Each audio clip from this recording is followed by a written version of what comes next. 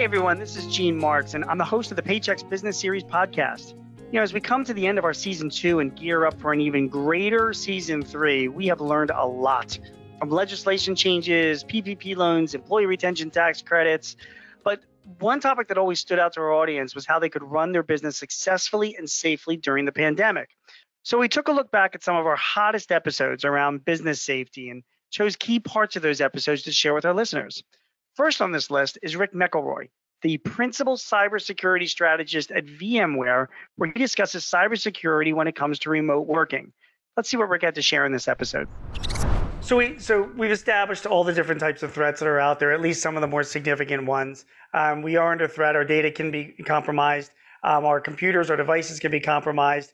All of this has been exacerbated because so many people are working from home. So let's talk about what some of the stuff that we can do. So I'm going to throw out some things to you one at a time and just get your point of view on it. Okay. For starters, someone has told me, and this is right up VMware's alley, but like Gene, you should absolutely have a VPN, a virtual private network, not only on the devices in your home, but when you go traveling around. A VPN is what, none of these, by the way, are a silver bullet, right? You're going to provide 100% security, but what are your thoughts? First of all, do you agree? What are your thoughts on a VPN? What is a VPN? Yeah, so VPN, simply put, is a virtual private network. Essentially, it's a technology that attempts to keep the data as it traverses various networks. In this case, let's say you're going to a website to enter a password on that website. Well, there's a whole chain and a whole bunch of infrastructure that exists between you and that server you're entering your password in.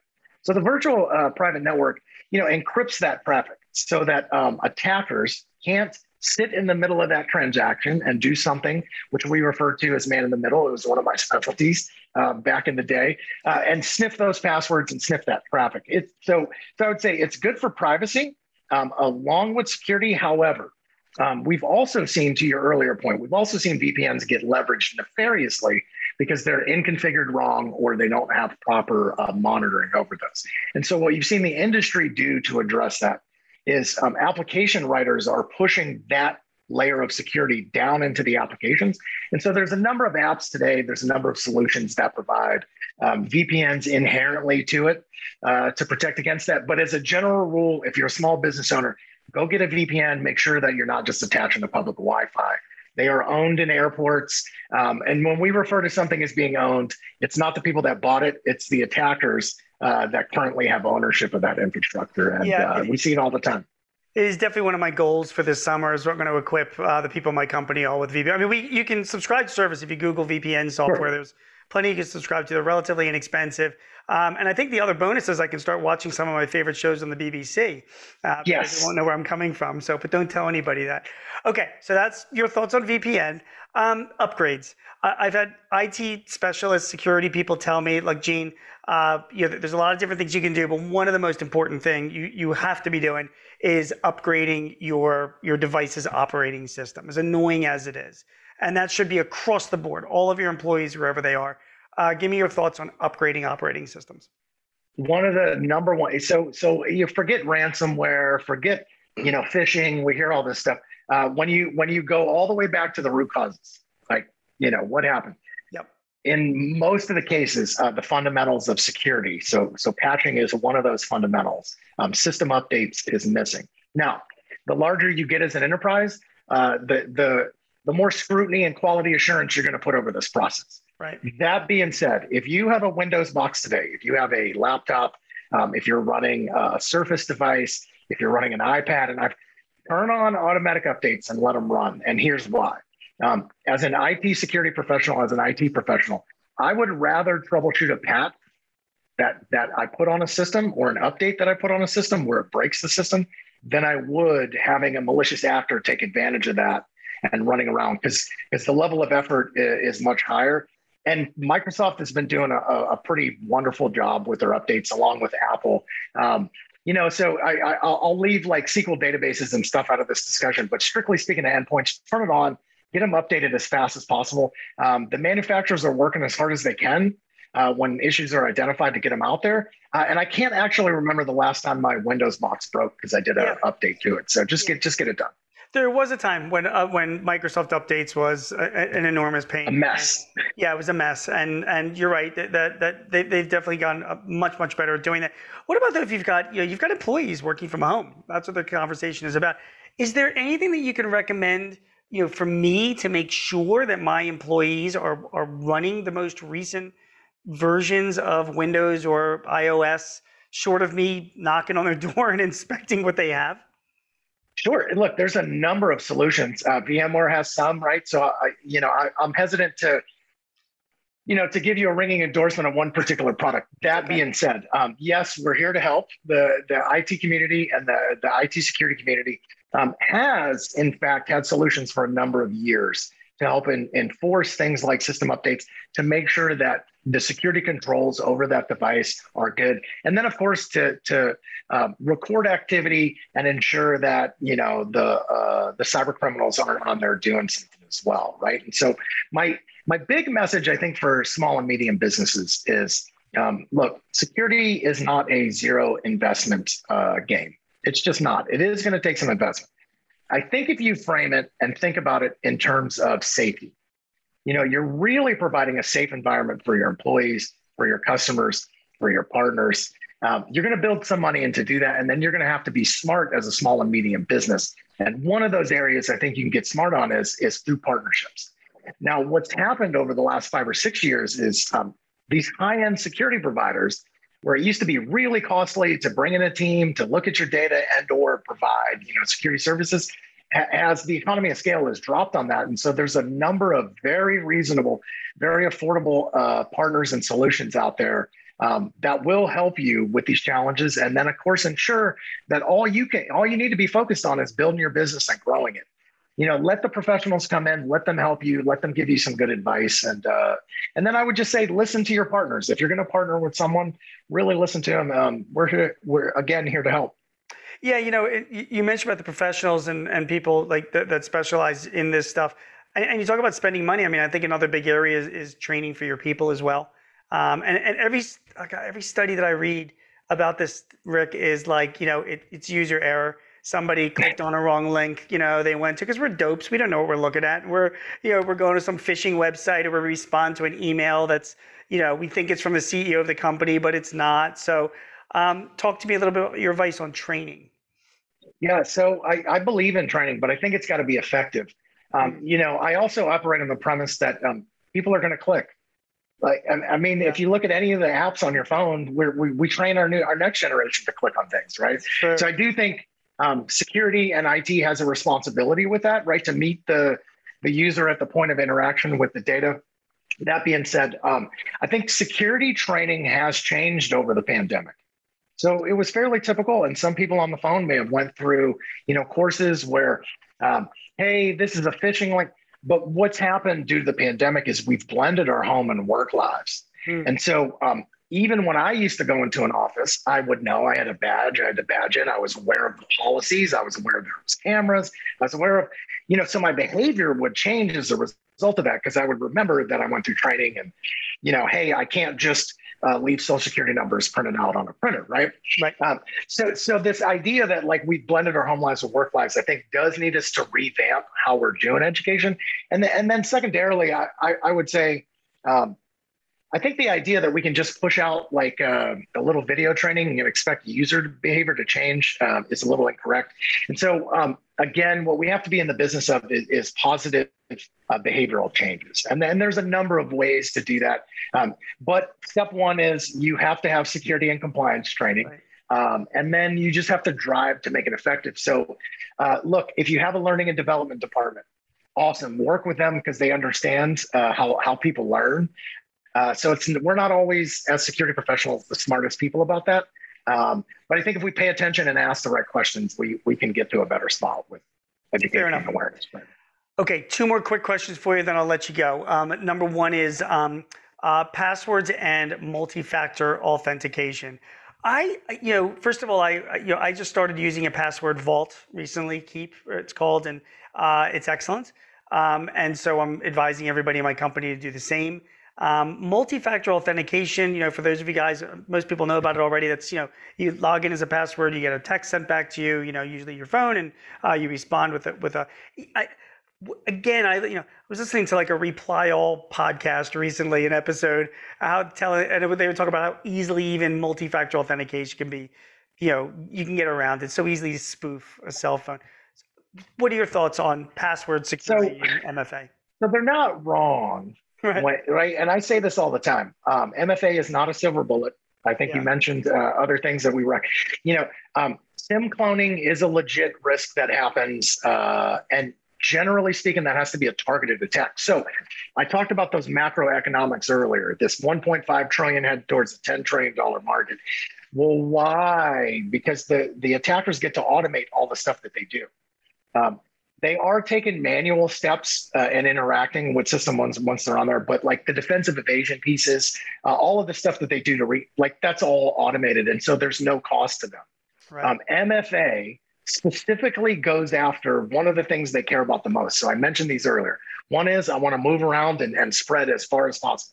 The second one is I want your identity. I want your credentials. Well, the methods that the attackers use to pull it off, honestly, don't change very often, and they're pretty rudimentary. And in my humble opinion, we should have just defeated those already. So MFA squarely sits at this idea that an attacker is going to have to take some manual action. They're going to have to work harder to go after your credentials versus going after one of your competitors or someone else.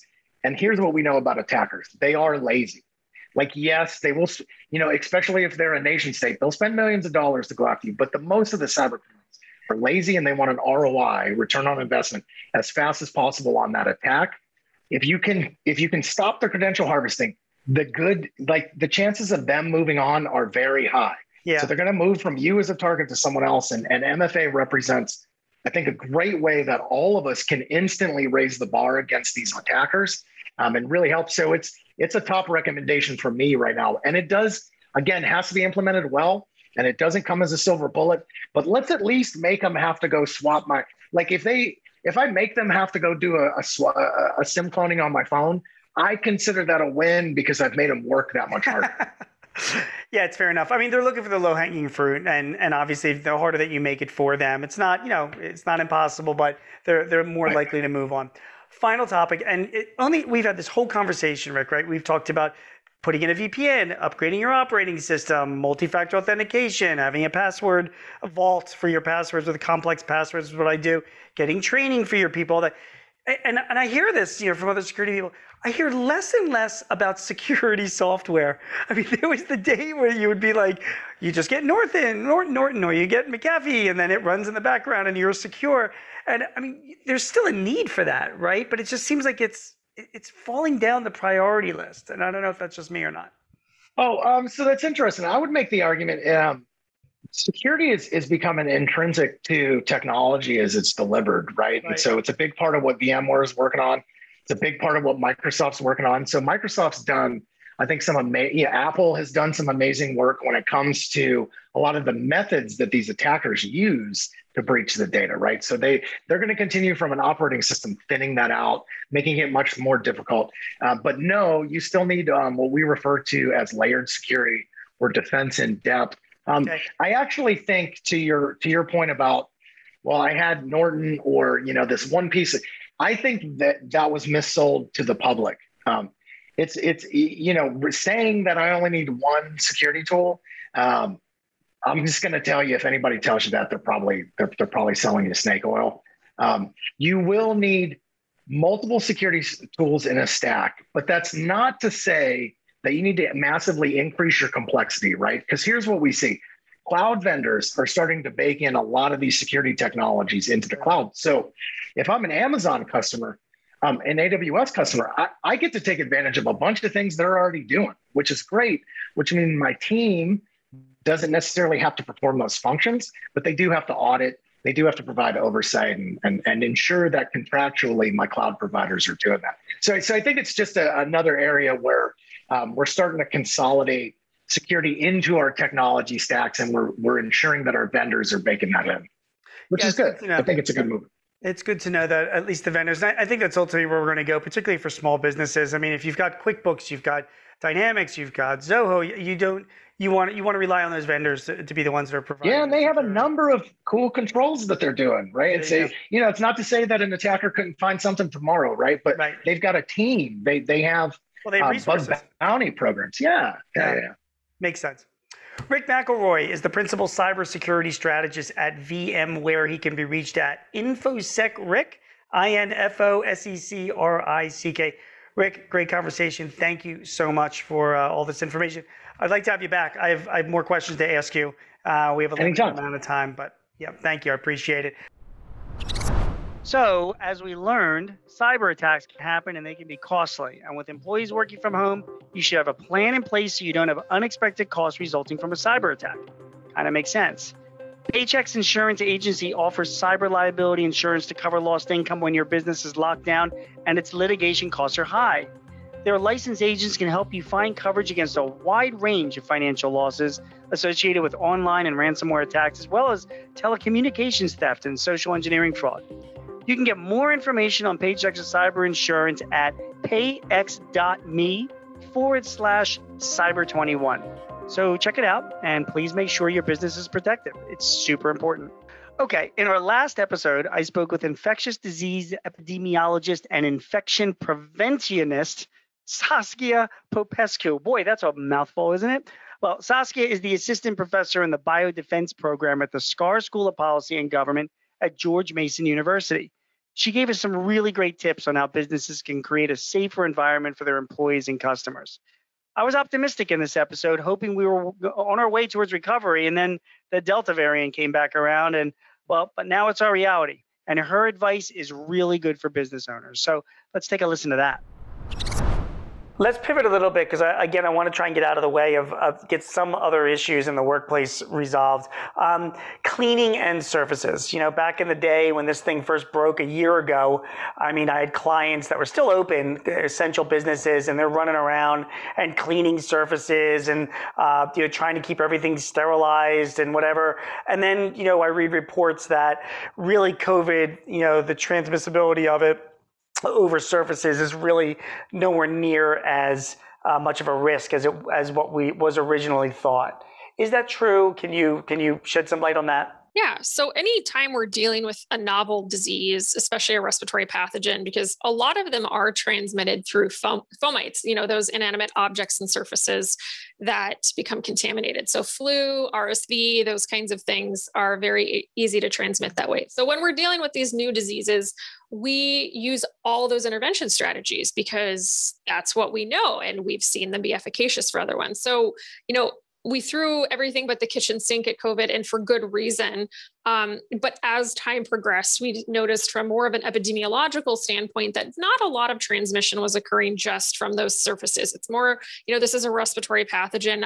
We say it's spread through shared air, so that, close contact, inhalation of respiratory particles.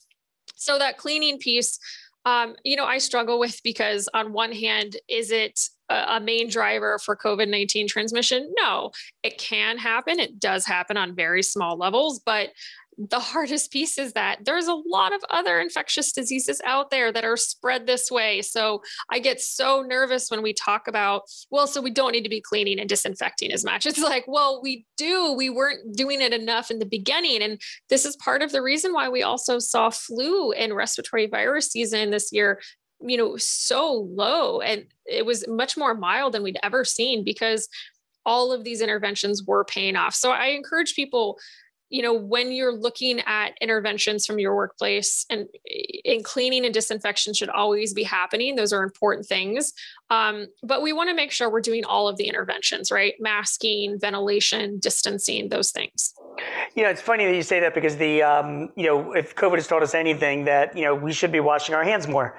and COVID or no COVID for the foreseeable future. So a valuable thing that a business owner should always be doing is encouraging their employees, wash your hands and keep surfaces clean and have a clean, because it's not just COVID. It's, like you said, a whole bunch of of other potential viruses that are out there.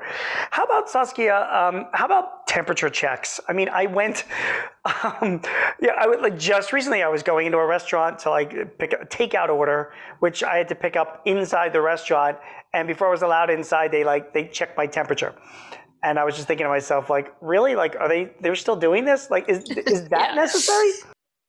And, that's kind of a tough one, because is it entirely futile? No, you can still have fevers, of course, with COVID and other respiratory infections and other diseases. But, what we do know is that a pretty significant portion of COVID-19 infections are asymptomatic or pre-symptomatic. So you wouldn't catch those with a temperature check.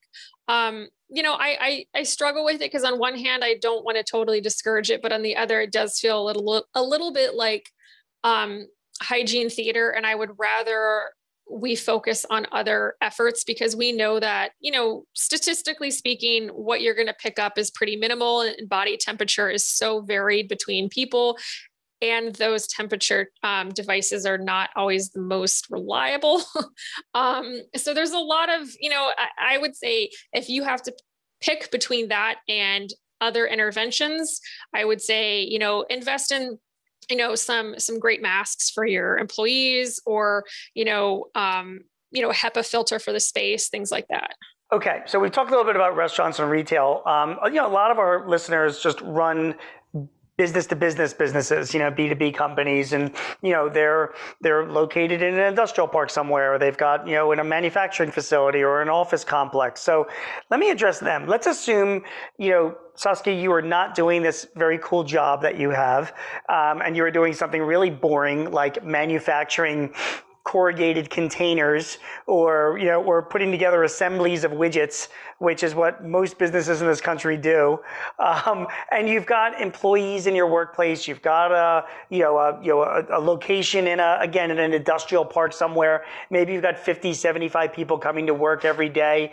What advice do you have if you were running that company? What would you be doing right now to make sure that it's as safe as possible for your employees? I would make sure that they have access to good masks, and they're working in an environment where we've implemented safety protocols. And that means, access to hand sanitizer and hand soap, enough breaks to do things like that, because that's something we don't always consider, obviously cleaning and disinfection, but are we ensuring that they can distance appropriately, and that there is, adequate ventilation and filtration in that space? And are we providing environments for them to eat and take breaks outside? Because that's a hard piece, right? Unmasked time is going to be our highest risk, and break rooms can be those exact little, cluster events. So I encourage, people to really look at their workflow and make sure that you are providing that space.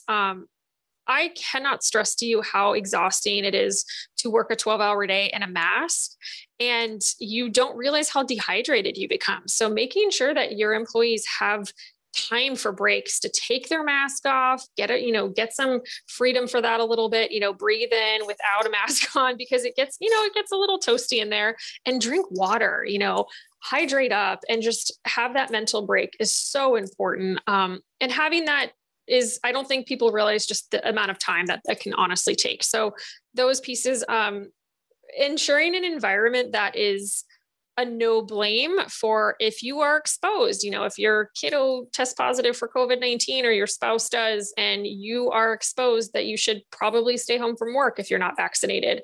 So, making sure that people feel comfortable sharing that they might need to quarantine, or they're not feeling that well and they should probably stay home. I think that's been the biggest challenge, we have seen in general, because not everybody has that ability.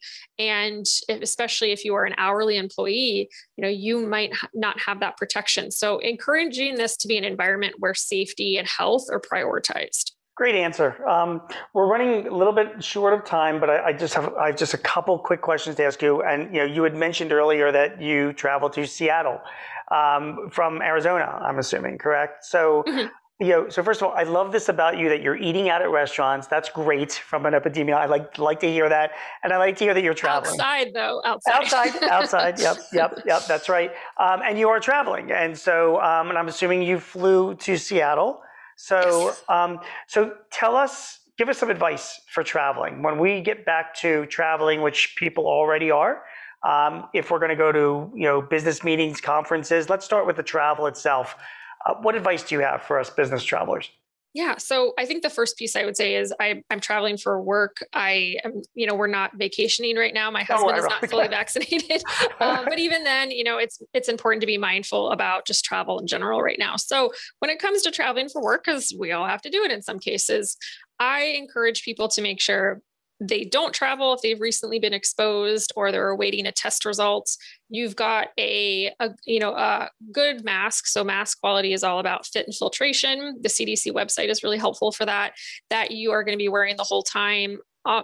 Eat before you travel. So the reason I say this is we have spent so much time and energy at airports focusing on restaurants and bars where people are likely to flock.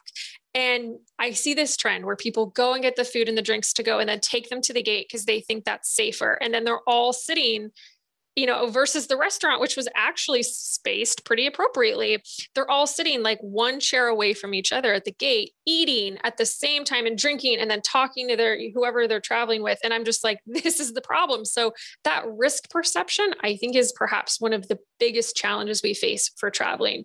The airplane, it's a pretty safe environment. The air exchanges are every 3 minutes. My husband's actually an aerospace engineer, and he was just telling me about the level of filtration that air goes through, and it is phenomenal. So I'm less concerned about the airplane when people are fully masked. The studies we've seen are all about masking the entire time. So if you are flying and you need to drink some water because you get dehydrated on a plane, make sure that you're cognizant of those around you. Is everybody else masked? Great. That's the time to drink some water. If everybody else is eating and drinking, probably should hold off. And that's also one of the other human factors things I've seen where we're handing out drinks and snacks at the same time. So everybody pulls down their mask to eat and drink at the same time. So, I think just being super cognizant of your surroundings and trying to minimize the time that you might be unmasked around those who are also unmasked. Saskia also went on to talk about vaccines in the workplace and should employers demand or shouldn't they demand vaccinations in order to come into the office?